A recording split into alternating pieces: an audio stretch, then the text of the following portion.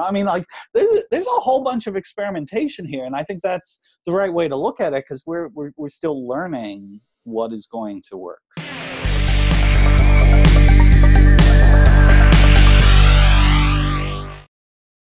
Hello, everyone. This is Ellen, the producer of The Black Line Between Sales and Marketing, with Doug Davidoff, CEO of Imagine Business Development, and Mike Donnelly, CEO of 7 Cents. Let's get started. All right. Welcome to this edition of The Black Line Between Sales and Marketing. Scott, it is absolutely a pleasure to have you on today. For those of you, and I can't imagine anyone who wouldn't be familiar with who you are, but for those of you that are not familiar, tell everyone a little bit about who you are and how you ended up as the chief platform ecosystem evangelist or something along those lines. Well, that sounds like a really cool title. I don't think that's it, but I like that one better. I just call you the Guy Kawasaki of HubSpot. Ooh, there we go. I don't think I deserve that either, but thank you. That's how we blow smoke up. The hard stuff's coming later. We're just getting you. Okay. These are the softballs, and then so I sort of a interesting background. I've been at the intersection of marketing and tech effectively my whole career. On one side, I've always been a technology entrepreneur, building products for marketers. My last company before HubSpot was Ion Interactive, made an interactive content platform. Was acquired by a company, Scribble Live, in the summer.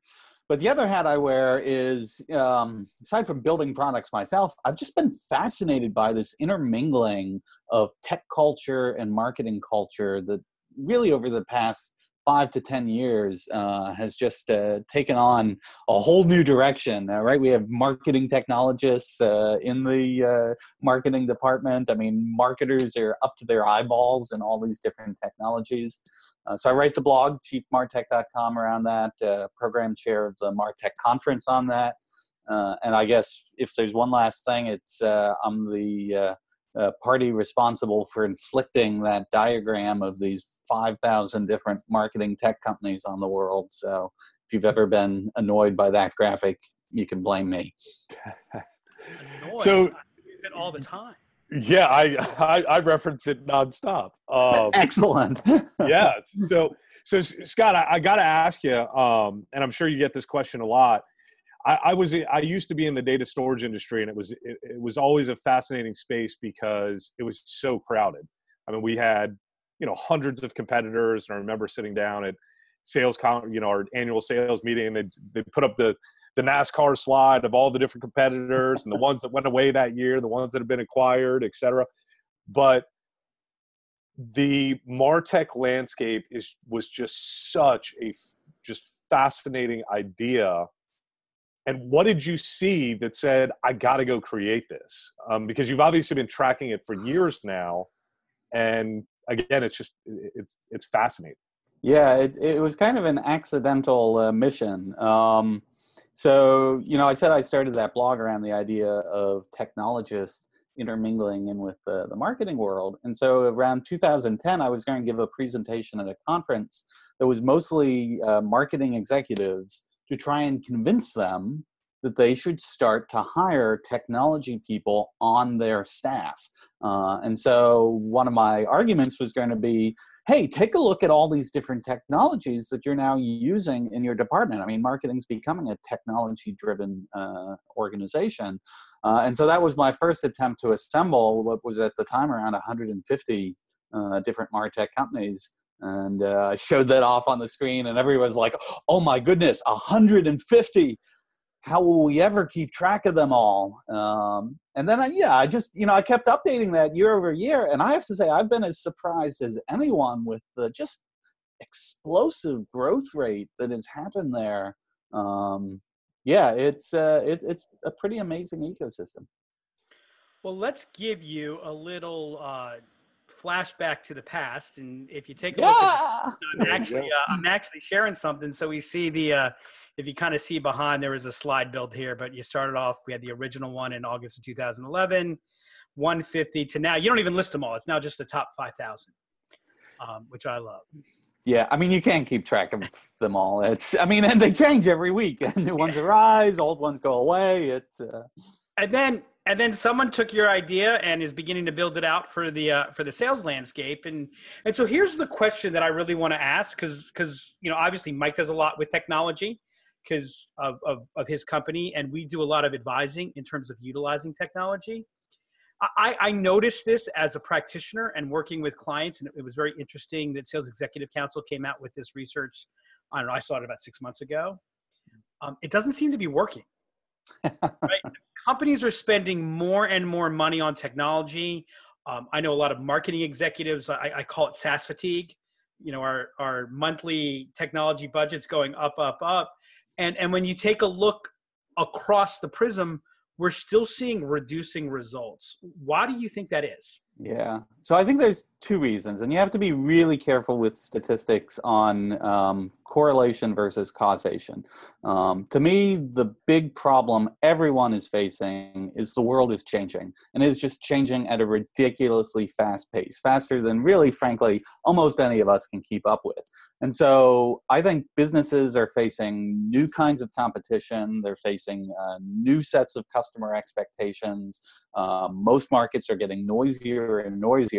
So I think it's just more and more difficult for businesses to do business. The old ways they used to work didn't work. There's marketing technology, sales technology, and I think in some ways, right, a lot of this technology, the reason we're adopting it is because we see how it can address some of these new challenges and new pain points. But it's by no means like a, just add water, solution. We're still in actually really competitive markets.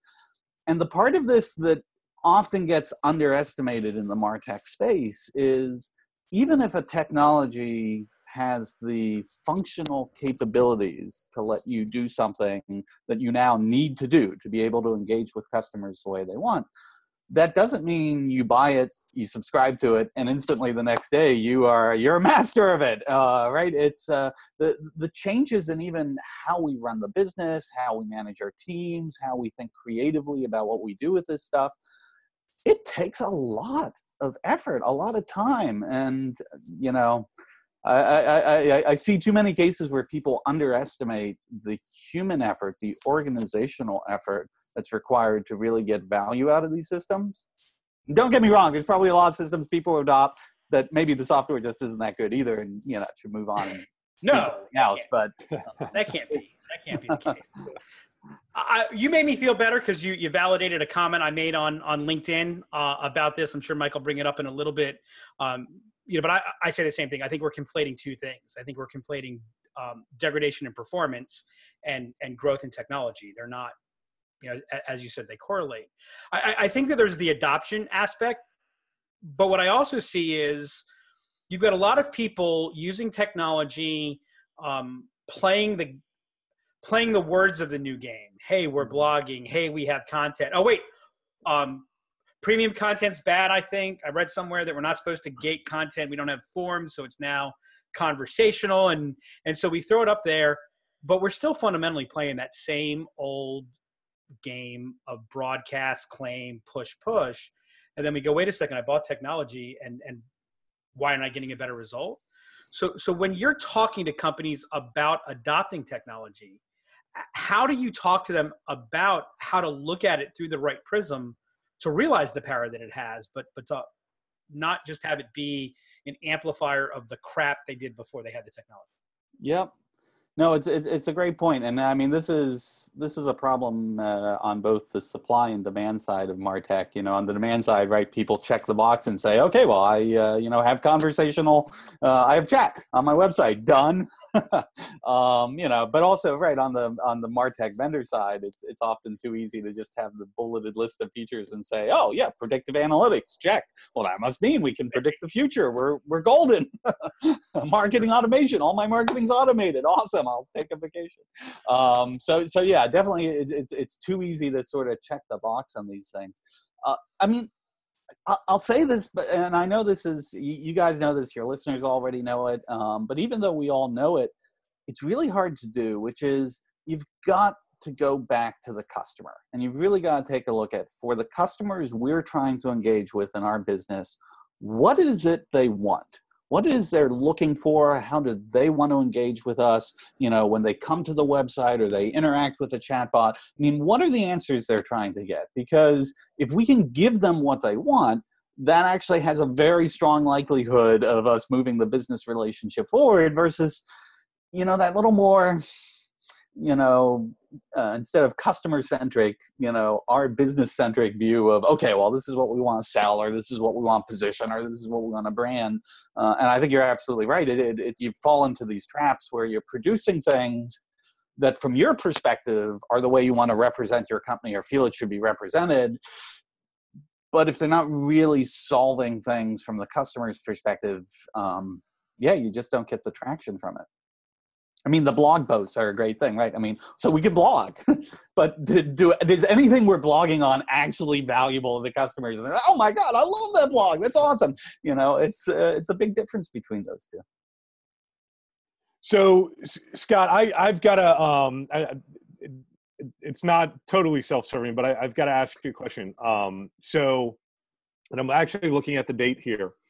On September 18th of 2015, He's not a data god. He's not paying attention to data. I sent you a straight cold email thinking I would never, ever get a response. And the gist of the cold email was, hey, Scott, I love what you're doing with Chief MarTech. How do I get on your radar? How do we get into the super graphic? And you actually responded. And you said to me straight, I've definitely got Seventh Sense on my radar. And the question that I have is, I've got to imagine you're getting hundreds of these emails monthly, quarterly, etc. How do you manage your inbox? How do you manage all of that communication coming at you? Well, bless you for even thinking of that. It's getting harder. I'll admit. Again, part of this is the one thing I've got going for me is I am just fascinated by this stuff. It's kind of pathetic, actually. I don't have any other hobbies. I don't have any other life. Like, MarTech is my hobby as well as my profession. It's just, really, I'm going to have to seek some sort of therapy here to become a more well-rounded human being. But, I get fascinated by this stuff. So it is hard to keep up, and there's things, as far as the MarTech landscape goes, I've last year started collaborating with On Talker to just get some help dealing with the scale of it. And we're also starting to look at things like, hey, is there a way to maybe turn this into a little bit more of a database-driven solution that there could be some sort of crowdsourced way for people to maintain their listings or make submissions, or because if it's going to keep evolving and changing at this rate, I don't know how much bigger it will get, but still, even at the scale it's at, there's so much that just keeps changing. Even if I did that full time and nowhere near doing it full time, it still wouldn't be able to keep up with all that change. So, right, and so and that leads me kind of to a good follow-on question. Where do you see the MarTech landscape in a year, 3 years, 5 years? How is machine learning and AI going to have an impact on that? And do you really see the market consolidating around a small number of, larger players, or fragmenting, into really specialized niches? Just to be clear, Mike, you're asking for his opinion for the pre-Skynet evolution. That's correct. Okay. Absolutely. I wanted to make sure. Yeah, boy, it is a great question. So I think one of the challenges is there's at least a handful of different futures. Maybe this does sound a little bit like Skynet, right? And there's possible futures here, right? There is the possible future where the landscape dramatically consolidates, and I hear arguments every year from analysts assuring me why that's going to be the case. And who knows, they may actually be right. I think there's another argument, the one that's always resonated best with me, which is actually why I'm doing what I'm doing at HubSpot, is I kind of feel like there's an opportunity to have this balance between consolidation around things like a common data model, a common, sort of workflow environment for marketers, but then also embrace this diversification of, very specialized kinds of capabilities or more advanced apps that, again, every business is different. They're wanting to do different things, trying to find one piece of universal software that does everything for everyone. I don't see that it feels like the world is getting more and more complex in the ways people can do different things.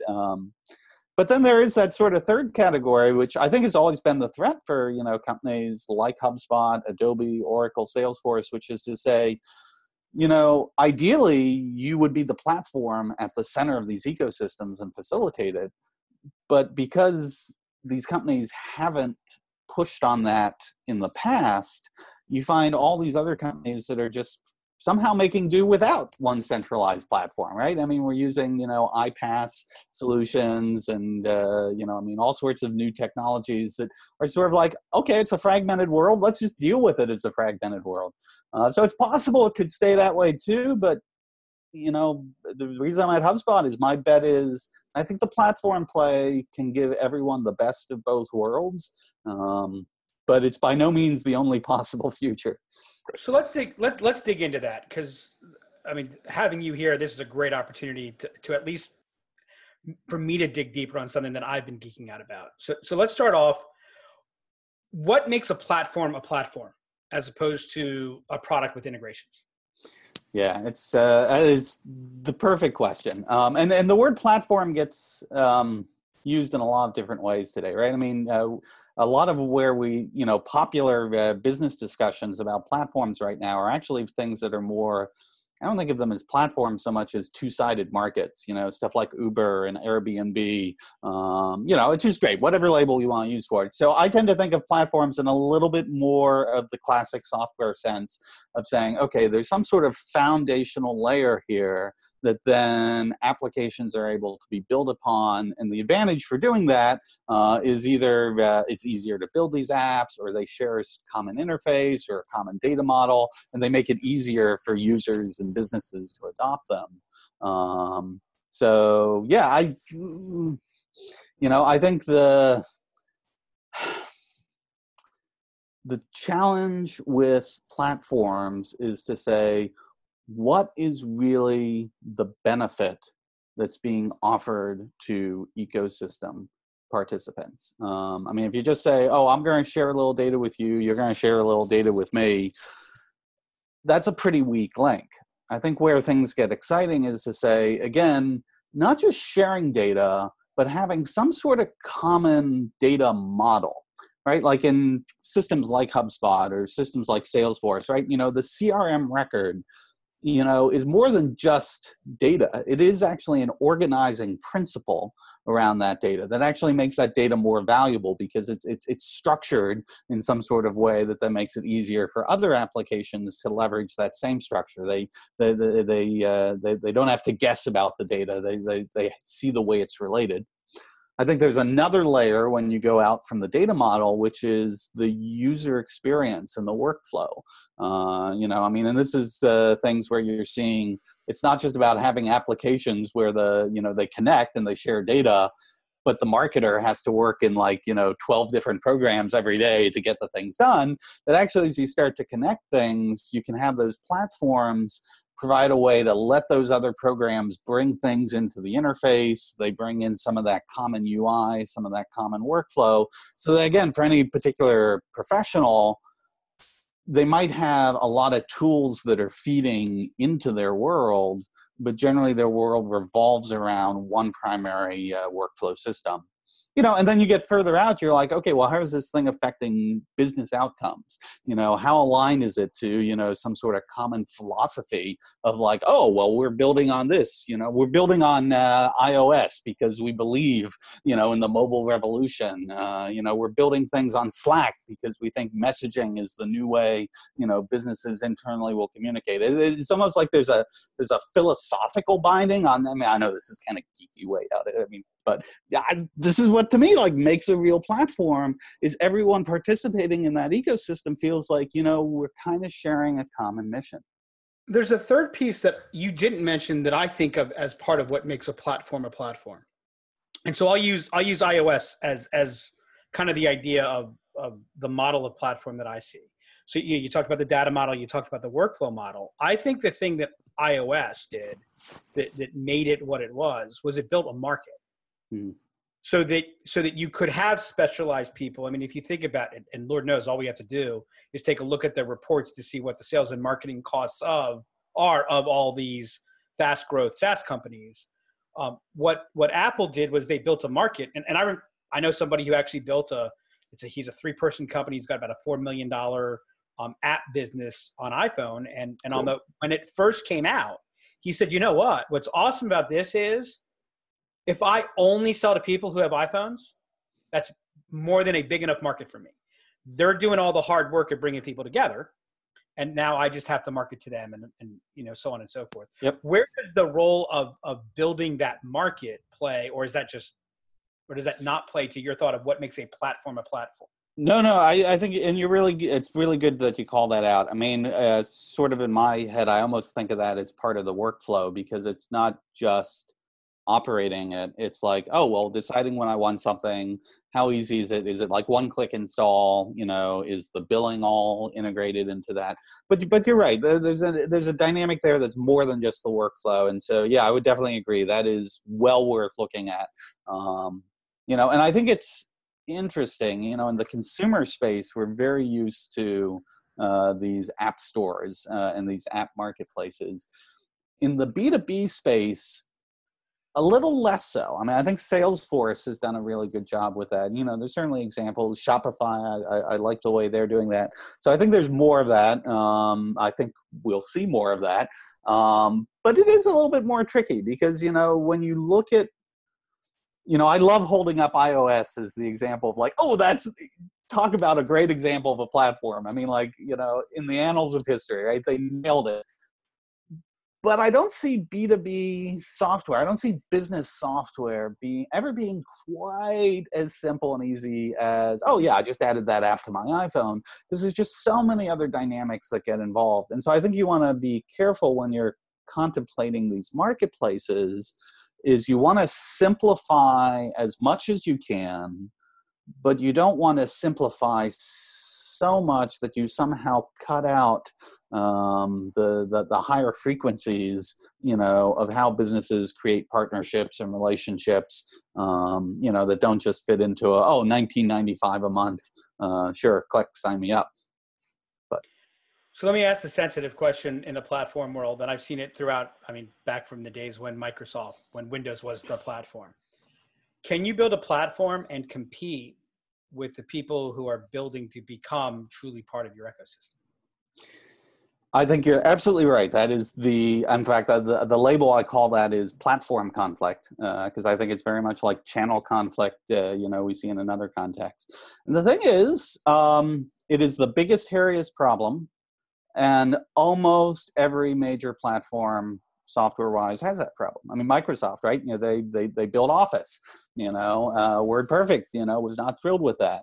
Even Apple, right? I mean, we'd like to think of Apple, certainly the ratio of what app developers do relative to what Apple does, is smaller overlap, but it still has overlap, right? I think of, iPhone and their Maps app, right? And the competition between Google Maps, and them. I mean, that's a fairly heated thing there. I think that there's sort of two things you really want to get very clear about. If you're going to be a true platform, the first is you need to give people the ability to have choice, right? So like Apple's like, okay, we have our browser, we have our mail app, but if you want to use Gmail, if you want to use Chrome, go ahead, install it, use it, we're fine with that. And I think you want to look at that. I mean, this happens in the Salesforce ecosystem. It happens here in the HubSpot ecosystem. So I think you always want to allow choice. The second thing, though, is as you have ISVs, independent software vendors who want to be able to build things around the ecosystem, you want some sort of signaling mechanism for the platform to say, here's what we're going to be doing. here's where we see opportunity, in our ecosystem. And then as that evolves over time, as it changes, as it inevitably will, have that sort of communication happen in an open enough way that nobody's ever caught off guard. There's one other thing specifically, as we think about things like, HubSpot specifically, because I've spent a lot of time now thinking about this, is I think there's a big difference between this sort of either or proposition, like, saying, oh, well, it's either an app from the platform or it's completely open to the ecosystem. When we were talking earlier about this explosion of just thousands and thousands of different software companies, one of the reasons we see that is because, again, the actual businesses who adopt software, they differ. They have different needs. They have different things they prioritize. There's different ways they want things to work. What is the ideal software for me might be a very different piece of software for you.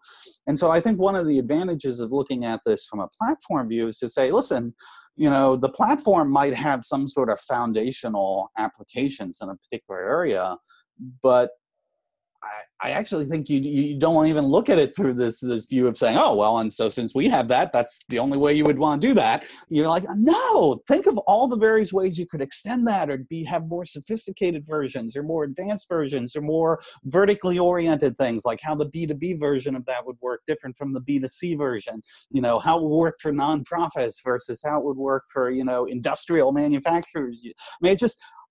I feel like the possibilities are so large that as long as the platform and its ecosystem collaborate on saying where there are going to be opportunities to work together, I don't know. It's a complex question, but it's one that I think there's lots of good answers. And a lot of it comes down to just being able to clearly communicate that among the parties.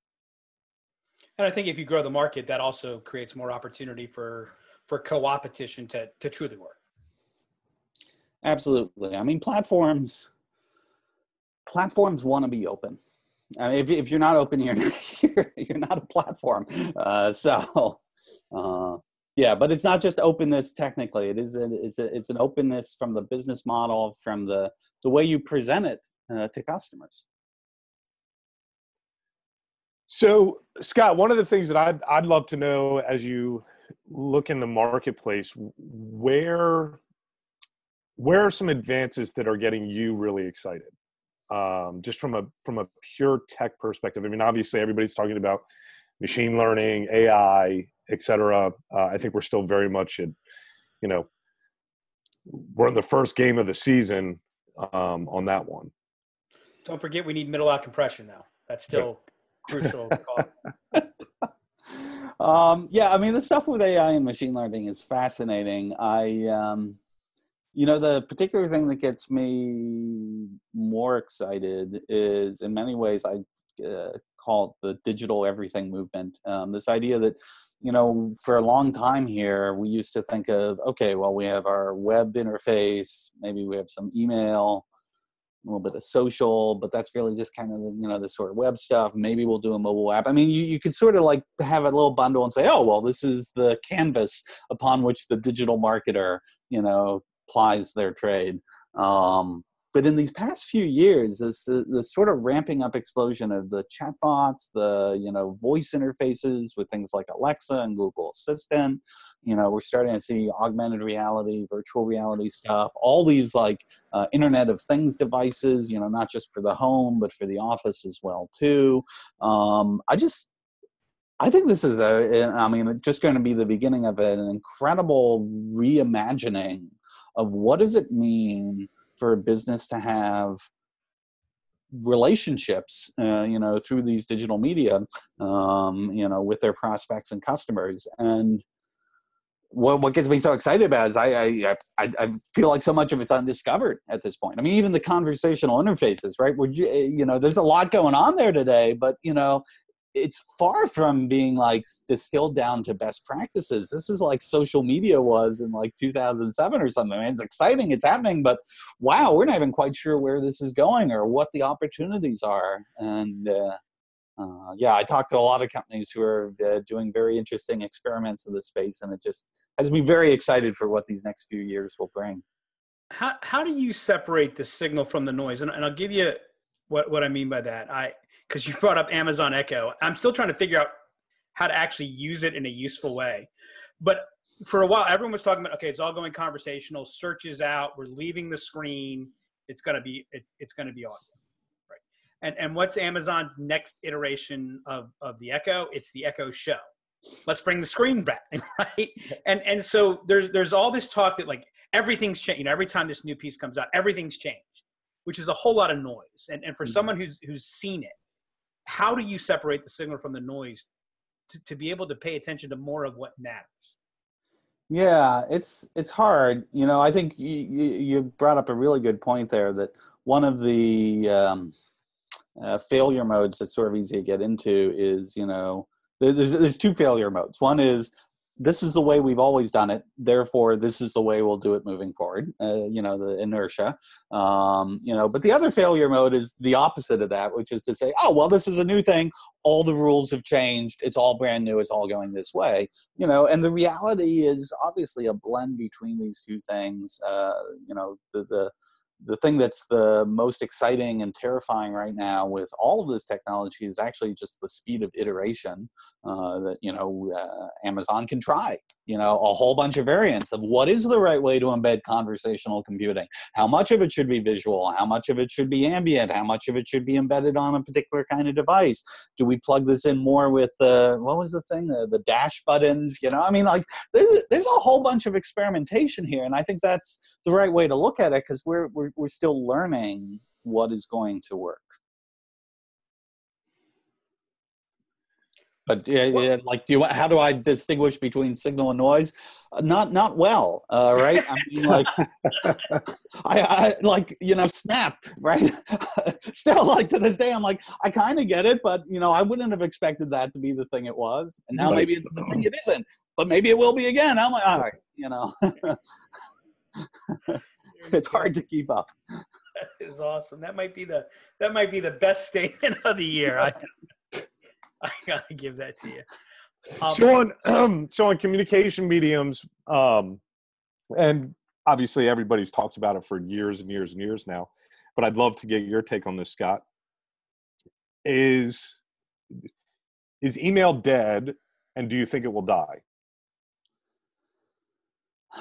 Mike has no vested interest in the answer. Yeah. You know, well, email is definitely not dead. I know this. It is interesting though, right? So I was in China earlier this year for an event in Shanghai with Tencent, you know, and man, they have so embraced, you know, the Chinese culture, particularly on the consumer side. They effectively don't use email at all. It's all relationships that are done through these mobile apps. So you can certainly say, you can see an actual working example of a market where email is not really a significant player. And so I think there is a cautious lesson there about, you know, just because, it's what we were saying earlier, just because we've always done it a certain way, can we be guaranteed that always will be? That being said, yeah, I don't see any signs of email slowing down. You know, I mean, a lot of this comes down to, it's just a really great way to get scalable amount of content in a way that's asynchronous, you know, that people, you know, in theory, right, have control over throttling, you know, what they get from whom. That's, I don't know, I see a lot of value, right? I mean, like the newsletter thing, right? That whole craze. Like, I mean, you know, the people were maybe stopping thinking, should I do a blog? Should I not do a blog? Should I do it on Medium? Oh, I should do a newsletter. You know, and there's an explosion of these newsletters. And actually, a lot of them are great. You know, I mean, I'd read more if I could. So on the newsletter front, because you brought it up, I'm curious. So I'm obviously a subscriber of Chief MarTech, but it's sent, I know, at 9:00 p.m. usually, which actually happens to be a fantastic time for me. But I can imagine for a lot of other people, it's not. How did you come up with that time? Oh God, this is embarrassing. There are two embarrassing things about MarTech. One is how I assembled that MarTech slide, which whenever I get asked that question, I'm like, oh, this is not going to end well. So I'll give you that one too if you want. But the thing on the email is, oh, all right. So Sorry. all I did was point to Google Feedburner. Like I was too lazy to actually set up an actual email newsletter system, off of my blog. So I had that old Google Feedburner thing. People can subscribe through Google Feedburner to get like an RSS to email. I have no control over that. Google sends it out whenever they send it. As it happens, for whatever reason, they send mine out at 9:00. And I mean, it's just embarrassing. Like, yeah, I'm going to turn in my Mr. MarTech badge right here. Sorry. HubSpot you should be running it on HubSpot. Yes, I should. Yes, I should. In fact, I hear Dharmesh saying that somewhere. Guys, can we edit that out? Well, it also goes to show one other thing. Just ship it, right? It's funny how many times people are trying to make sense of something. I see this with a lot of companies that have expertise. It's like, how do we do it perfectly? So, Lord knows if you had tried to figure out how to send it out by email, maybe we wouldn't know what the MarTech 5000 was. So it all ended okay. Let's move it a little bit, and I love the conversation. I could geek out on this for another 10 hours. Let's think of the marketing executive, the sales executive who listens to this show, who is not geeked out by tech. They use it. I mean, one of our statements is technology will never be the reason you succeed. It will increasingly be the reason you fail. There's so much noise. There's so much confusion. I have a built-in follow-up here, but for these people, they're trying to make sense of this craziness, this insanity. They know they need it. Everyone says we're totally different. They all look the same, and all that. How do you begin to build a tech stack that you're not trying to be, the next SaaS company unicorn? You're just trying to grow at a great rate and be strong. How do you build a tech stack intelligently? Yeah, well, whatever you do, don't look at my landscape. That's like, seriously, like, again, I'm fine with that landscape as a little bit of inside baseball for people who are tracking the industry. It's kind of an interesting thing. But yeah, whenever I have people approach me and they say, like, yeah, and this is how we use this to select technologies, I'm like, oh God, no, please don't sue me. Which box do I select one and which one do I select two? Yeah, throw the dart. So, the first and foremost thing is, and I said this earlier, this thing of really trying to go back to the customer strategy of just what are customers trying to get from us? What are the channels they're trying to reach us through?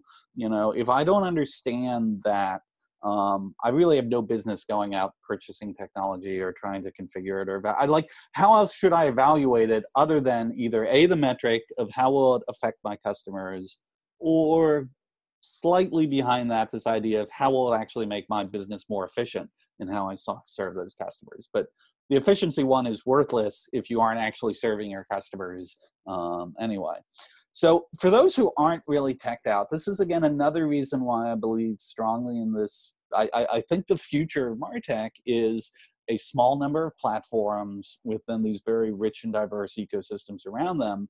It should be the platform's job to essentially onboard that cohort, of folks who are, whether they're early majority or maybe now we could call them late majority, but, there's still the bulk of people out there who like, listen, I know I'm behind. I need to get started. What's a good foundational place to begin? And there's a lot of work that you need. I mean, again, even just given these foundational systems, it's not automated marketing that flips a switch and customers start spewing out on the other end. There's a lot of work that the company has to do to adapt that. And then I think the advantage is once they've done that and they're like, okay, we've got this common foundation, we've got our data models for customers, we've got a workflow we've now learned to use. Now you start to get to the place of saying, okay, we're ready to step this up to the next level. What are the things that our customers would find most valuable? And now how do we pull things in from this ecosystem that help us specialize, help us get more sophisticated, not in every category, but, in the one or two categories that really make a difference for our business. And I need you to either validate what I'm saying and tell me a little bit more why I'm right so I can use some new stuff, or tell me where I'm off on this next one. Because and it's fun. I kind of feel guilty that I feel this way because I love small business and I love innovation so much. But I see as a great, I'll just use CRM as an example. I think it applies to a number of marketing automation tools as well. I see those two things as most likely the place where platforms emerge. There are hundreds, if not thousands, of CRM. You know, it looked like for a little while we were seeing a decreasing number of CRM, you know, and all of a sudden, like 2 CRMs got together and they were rabbits. And you know, there a number of them do these interesting things, and I see companies that are making these choices about CRM, and I increasingly feel like you can really only choose 3 to 5. There's like 3 to 5 CRMs that you can choose from. And the reason I say that is you can't make the decision about your CRM today. You have to make that decision about how is this going to plug into an ecosystem 3 years down the road. And that's why I say building the market is so important, because if I don't build the market, I don't get the third-party apps and the specialists to develop the product for my thing. So I see these people making decisions going, oh, well, this CRM does the job for us today and we save a little bit of money or whatever. Am I wrong that when you're looking at whatever you're defining as your core tech, you've got to be thinking about where is this going to be 3 years from now to serve what the needs that I don't even know I'm going to need are? Yeah. Yeah, no, I would agree with that. And I think the reason I agree with it is because I think it's easy for people to conflate, particularly when they're new to this technology or they're new technology buyers. It's easy to conflate the sort of short-term outcome from the architecture behind it. You're like, so, all right, well, I want to be able to, you know, have a contact and send an email and, you know, see when they come to my website, oh, well, this product does it. These 50 other products do it. Just pick one. And that's fine if you're, looking at just, okay, well, what is the actual outcome happening today? But the whole thing about things evolving, you know, as your business evolves, as your tech stack evolves, the thing that is really painful to change is that underlying data model. You know, I mean, companies you look at any company that's done like a CRM migration, you know, much less, like larger marketing automation migration. It's just, these are painful things to do at scale. And it really just becomes a cost. I mean, it's just, you get almost no benefit, you know, from that. It's just an internal cost, you know. And so this idea of saying, listen, I want to pick a system that I'm pretty sure the core data is going to be solid, not just this year, but hopefully for the next 5-10 years down the road. And then what I want to be able to enhance are sort of the outcomes that I drive out of that core piece of data. So yeah, if you're not evaluating technology through that lens of, you know, what's the asset I want to keep? You know, it's not just a subscription service. There's an actual asset, you know, that's being created here. And, you know, you want to evaluate, like, is this thing going to give me value to my core asset for that or not? Mike, you got any other questions for him? I got 2 fun questions to end on. So no, that's, again, Scott, awesome, and I want to definitely respect your time. I like I said, I'm trying to remind myself that I can't just talk to you for the next 10 right, hours. Exactly. I would if I could. It's a good thing we don't have a glass of scotch here, because we could go all kinds of crazy. Hey, now that would be a fun podcast. Sign me when you do that one. You sign me up. We'll send you a bottle. You know what? The next time we're up in Boston, we'll just do a live podcast. I'll bring a bottle of Oban and we'll. Excellent. We should live stream it. Yes. All right. All right. So here's my final 2 questions for you. Number 1, if you think about the last 3 to 5 years in the B2B space, so we don't have to worry about the Snapchats of the world. What's had success that you were the most surprised by? You saw this, you thought, okay, wow, that's crazy. And it turned out to actually have real impact, real success. What's the biggest upside surprise? Well, that's a great question. So one of the things that's surprising me is, and and I'm very excited about this, but boy, I don't think I would have predicted it, is so around this, we talked a bit about iPaaS, integration platform as a service, things like, Zapier. There's now a whole explosion of these, which this movement that they've developed. Like, I could understand technical people using this. In fact, the label I would call it as a tech person is middleware, right? It's all right, well, I use this to connect all these different things. So having like IT people who would get excited about those systems, I would have predicted that. What's fascinated me is this movement. Like, a lot of the people who use Zapier, or even you can go to the home market, people using that if this then that if service, are these citizen integrators who are like non-tech people who have suddenly got into, oh yeah, I've got all these different components and I can pull this data from here and I can trigger this action here and I can say, oh, this is so cool, and there's similar movements, with these low code or no code environments for citizen developers creating little, web apps or little mobile apps. They're not developers, but all of a sudden they create an app and they're digging it and they're loving it and they're adding value to their company, their customers, in the data science space, right? You see this around, the data, citizen data scientists or citizen analysts who, they get tools like Tableau or whatnot, and they start digging into this data and experimenting with and analyzing it. They're not professionals. They're not even pretending to be professionals, but they've been empowered by these tools to get a whole new set of capabilities that, quite frankly, we just never, you couldn't have even conceived of them being democratized that way. And again, for me as a, geeky, nerdy person, I love that stuff. What has totally surprised me is how broadly that seems to now being adopted by people who are not in the techie, nerdy, geeky category. They're just regular folks. Artie, and the last one, I call these 20% predictions. So you get to give a flyer here.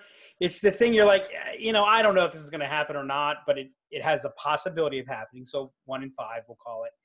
If it did happen, it would be really cool. So not that, the 5 predictions of, give me a flyer prediction that has a chance of happening and you think would be the coolest thing of what you're paying attention to right now. Oh, wow.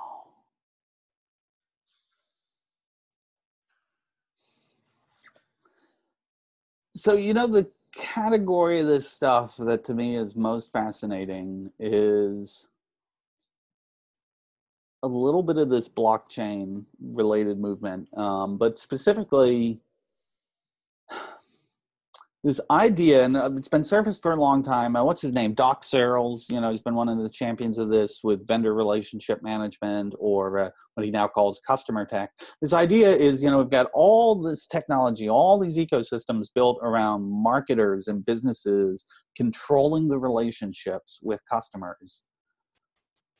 Why can't that actually reverse? Why can't it be the case that actually customers and buyers end up with much more sophisticated technology that really truly lets them take control of how they handle relationships with all the different, service providers and product providers in their life? I think there's a 1 in 5 chance that there's going to be a really massive revolution of that kind, over this next 3 to 5 years. And it will if it happens, it will completely rewrite all the rules of how we do business. I'll tell you, that's a double 1 in 5 prediction, because I think it's got, the 1 in 5 chance of succeeding, or, being real. And you probably delighted about 1 in 5 businesses out there and terrified for wow, what if customers really had the power to control? That would be fascinating. That is absolutely fascinating. Scott, this was awesome. Thanks so much. We'll have to do it again. We'll have scotch for you next time, I promise. Thank you so much for having me. Best wishes for 2018. Scott, thank you so much. Really appreciate it. Hopefully you have a good holiday season and are taking a little bit of time to relax as well. At least 2 or 3 hours without looking at email. Yes.